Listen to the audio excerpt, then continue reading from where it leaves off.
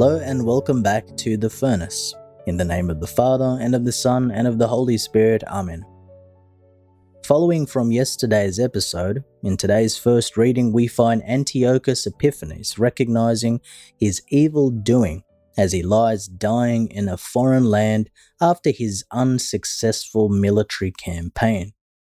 When he realized what he did to the Jews, it says, he was amazed and profoundly shaken. He threw himself on his bed and fell into a lethargy from acute disappointment.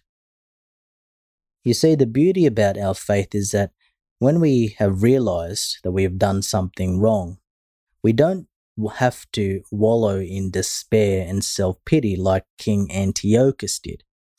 The problem was that he seemed that was the end of his story.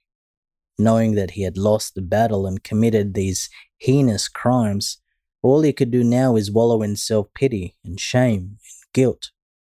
But the beauty of our faith is that we are offered to repent and believe in the good news. We are offered mercy and forgiveness through Jesus Christ, giving us freedom, hope, and new life.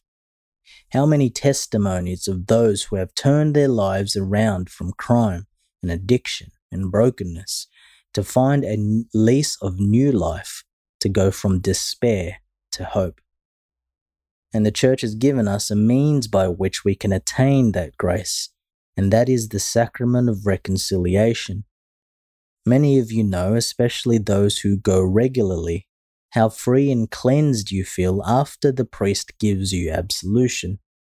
How much lighter you feel knowing that the heaviness of your heart is now given up to God and wiped away through His forgiveness of your sins.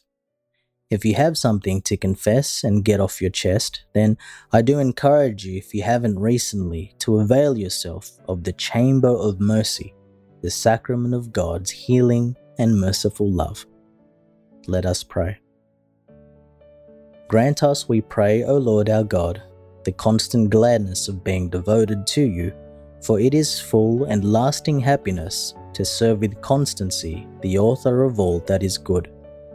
Through our Lord Jesus Christ, your Son, who lives and reigns with you in the unity of the Holy Spirit, God forever and ever. Amen. In the name of the Father, and of the Son, and of the Holy Spirit. Amen.